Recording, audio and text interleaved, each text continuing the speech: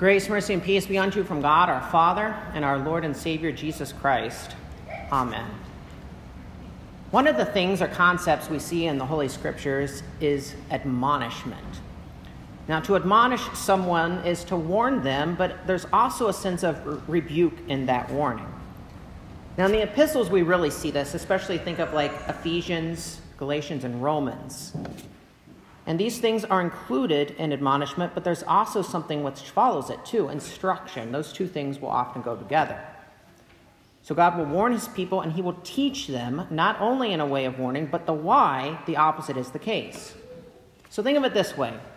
As a parent, you admonish your kids at times, or at least you should. An example of this is seen as something like, don't play in the street, you will get hit by a car. Yet there's often a follow-up, play in the backyard instead. That warning and instruction. Now that's a very basic, simple example, but you get the picture of how this works. Parents, grandparents, or whoever, you do this because you care about the person. You don't want your kid to play out in the street and get hurt, but rather you want them to have a life where they can live freely.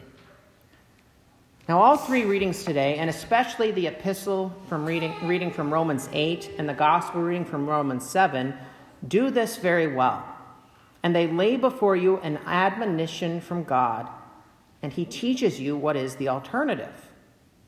And then there's a confidence and a new life, however, that comes back to who God has made you to be and set you free to live as his people. And this is for Christians, for God's people. And it's what he says to you. So listen again to these words of God as he inspired St. Paul to write. So then, brothers, we are debtors, not to the flesh, to live according to the flesh. For if you live according to the flesh, you will die. But if by the Spirit you put to death the deeds of the body, you will live.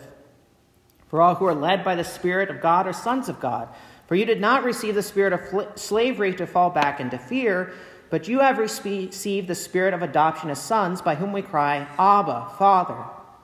The Spirit himself bears witness with our spirit that we are children of God.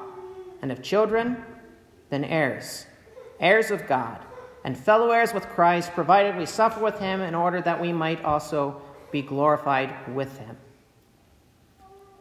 So God is showing you today that the Christian life is very important. God's clear in these words. It's either or. It's either the flesh or the Spirit. It's either death or life. Yet in our sinful hearts and minds, though, which hang around our necks, we like to rationalize and think the things of the flesh are not that dangerous, that they're not that deadly. But God doesn't see it that way, does he? God knows the danger. He knows and tells you where these things will lead. But you see, so does the devil. The devil, though, is a liar, and he likes to get you to think things are okay, rationalize them in your minds. And one of the trickiest ways that he does this is not to show up in your face and say, hey, I'm the devil, follow me. But he disguises himself as a wolf in sheep's clothing. That is, one who goes by the name of Christian, or Christian preachers, yet are inwardly ravenous wolves. And that which is what Jesus and Jeremiah are warning about in the gospel and in Old Testament readings. Because you see, wolves in sheep's clothing and false prophets don't admonish, or at least they don't admonish about the things of God. Well, what is it they say then? Well, listen again to the words of the Old Testament reading where God warned his people and warns you about false prophets. Jeremiah writes, thus says the Lord of hosts, do not listen to the words of the prophets who prophesy to you, filling you with vain hopes. They speak visions of their own minds and not from the mouth of the Lord. They say continually to those who despise the word of the Lord, it shall be well with you. And to everyone who stubbornly follows his own heart, they say, no disaster shall come upon you. Did you catch that? So here were the prophets in Jeremiah's day. They had true prophets like Jeremiah and false prophets. Jeremiah was telling them about destruction, about turning from their sin. And these false prophets were saying, it's okay if you despise the word of God. It will be all right for you.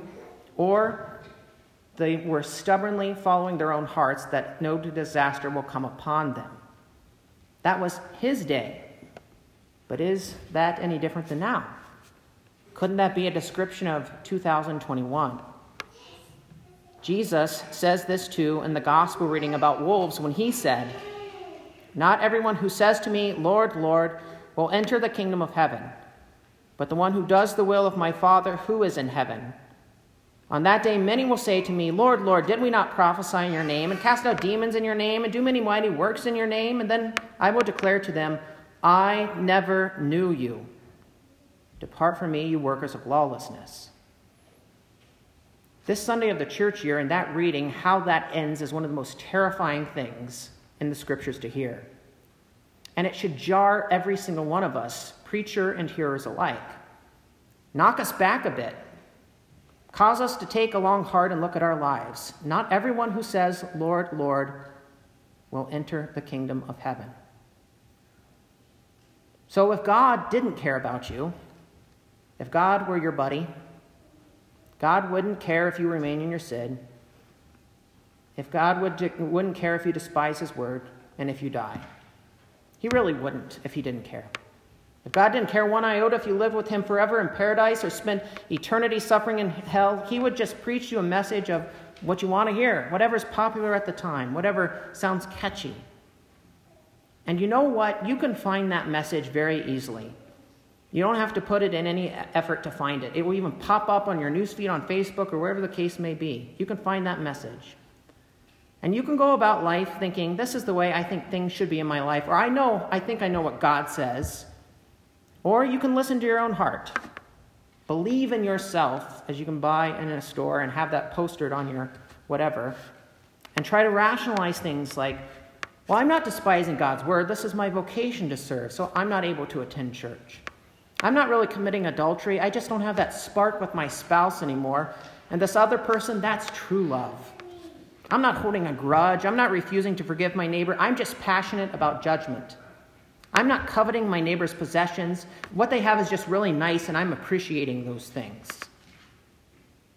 All of those things we go about still trying to call God Lord. And we say, well, I still believe in Jesus. But that's not a life of the Spirit, dear people of God. So God calls us to humble ourselves under the word of God and listen to what he says, even if we don't want to hear it. But that's not the life of living by the Spirit. St. Paul was warning the people that if you continue in the desires of the flesh, that is, living a life sinning against God's commandments, which teach you that your body, your life has been redeemed by God, and you are no longer a slave to the passions of this world, which destroy in the order that God has established, you will die. Not might, not possibly, not probably, but will.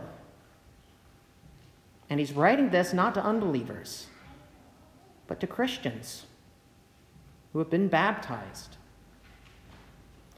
So God admonishes you today. Look at yourself. Look at your life. And take this seriously because it doesn't get any more serious.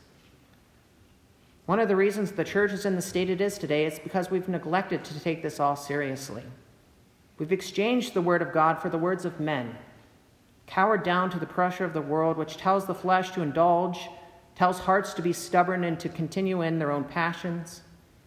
Movies, TV, news, so many other forms of media tell you to follow your own heart or find your identity in your sin. But you know what? The irony in all this talk and trying to put forth this style of life and thinking as being freeing, it really just compounds suffering. It compounds slavery, not just for yourself, but the ones that you love. It destroys faith. It destroys people. It destroys relationships. The life which is lived by the flesh is a life of misery with no real freedom, no real hope, no real redemption. And God says about the unbelievers, they walk in the futility of their minds and they have no hope. Each day is lived according to the flesh is lived for itself. And the thing about the pursuit of pleasure for its own sake, it will always be like a hamster on a wheel that keeps running and running and never gets anywhere, always searching and searching. It's like the myth of Sisyphus. Have you ever heard of Sisyphus? who thought he could cheat death in Greek mythology. Homer, who writes this in the Odyssey, where, the Olympics are going on and you hear about, the Olympics and all those things, but the Odyssey, when Odysseus goes down to Hades, that is to kind of, in a sense, hell, Homer writes this, what Odysseus saw. He said, "Then I witnessed the torture of Sisyphus. As he wrestled with a huge rock with both hands, bracing himself and thrusting with hands and feet, he pushed the boulder uphill to the top. But every time as he was about descending, toppling over the crest, its sheer weight would turn it back, and once again toward the plain, the pitiless rock rolled down. So once more he had to wrestle with the thing and push it up, while the sweat poured from his limbs and the dust rose high above his head." So that image, you've probably seen it then. This man pushing a rock up a hill, only to have it roll down. Push it up, roll down. Push it up, roll down. It's a living hell. That's the life contrary to God, a life of slavery. So be warned, dear people of God, and warn others. Warn your loved ones. Seek to restore them back to the fold. Admonish as God admonishes us with these words. "So then, brothers, we are debtors, not to the flesh, to live according to the flesh. For if you live according to the flesh, you will die. But if by the Spirit you put to death the deeds of the body, you will live." Repent.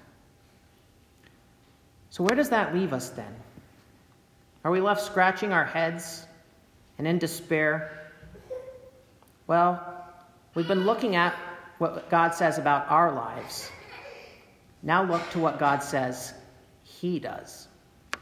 So what does God say he has done for you? What does God say he has made you to be? "For you did not receive the spirit of slavery to fall back into fear, but you have received the spirit of adoption of sons, by whom we cry, 'Abba, Father.' The Spirit himself bears witness with our spirit that we are children of God.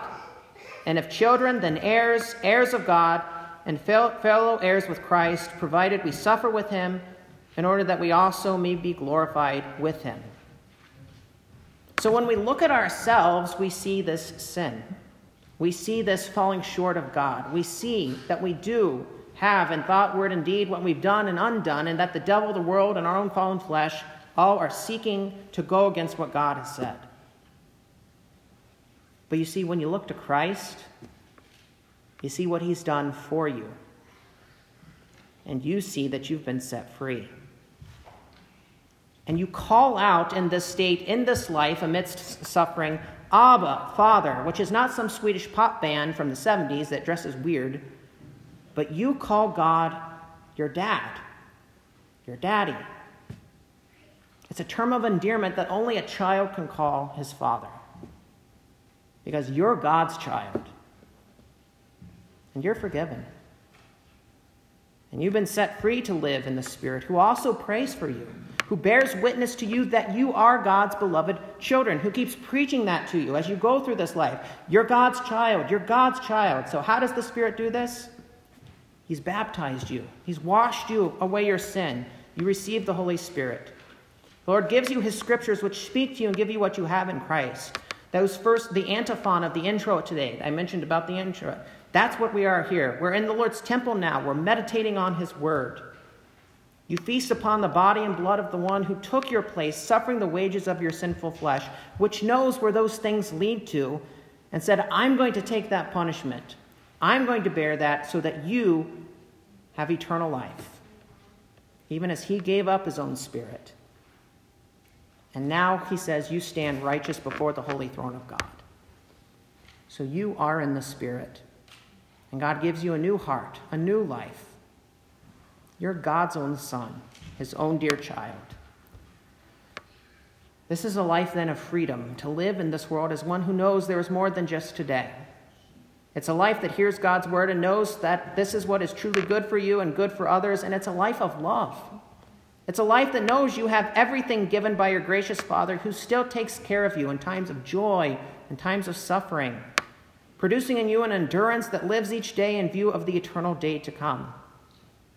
I heard a pastor recently say, "You don't know the future, but you know the end." And what a thing that is, dear people of God, to be God's children. It's amazing and wonderful because you see that Christ is crucified for you and he is risen from the dead. and he lives and reigns all glorious, and you will share in that glory one day. Not if, but will happen. You see God as he has washed you clean and made you his son. So don't fall back into fear and slavery, dear people of God. Cast your cares and your burdens on the Lord, and he will sustain you. Repent of your sin and crucify those desires and things which bring about death. Cling to those words of the gradual and know what you have in Christ. Be a rock of refuge for me, a strong fortress to save me. And you, O Lord, do I take refuge. Let me never be put to shame.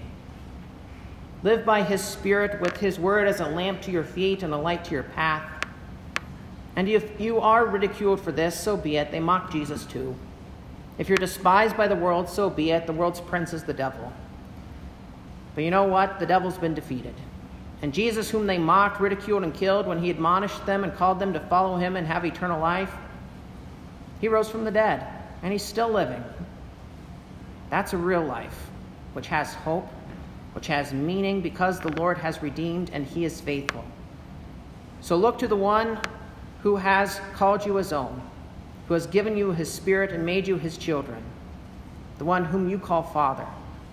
And as his children, you are fellow heirs of Christ, heirs of life and a glory beyond compare, now and forever. Amen.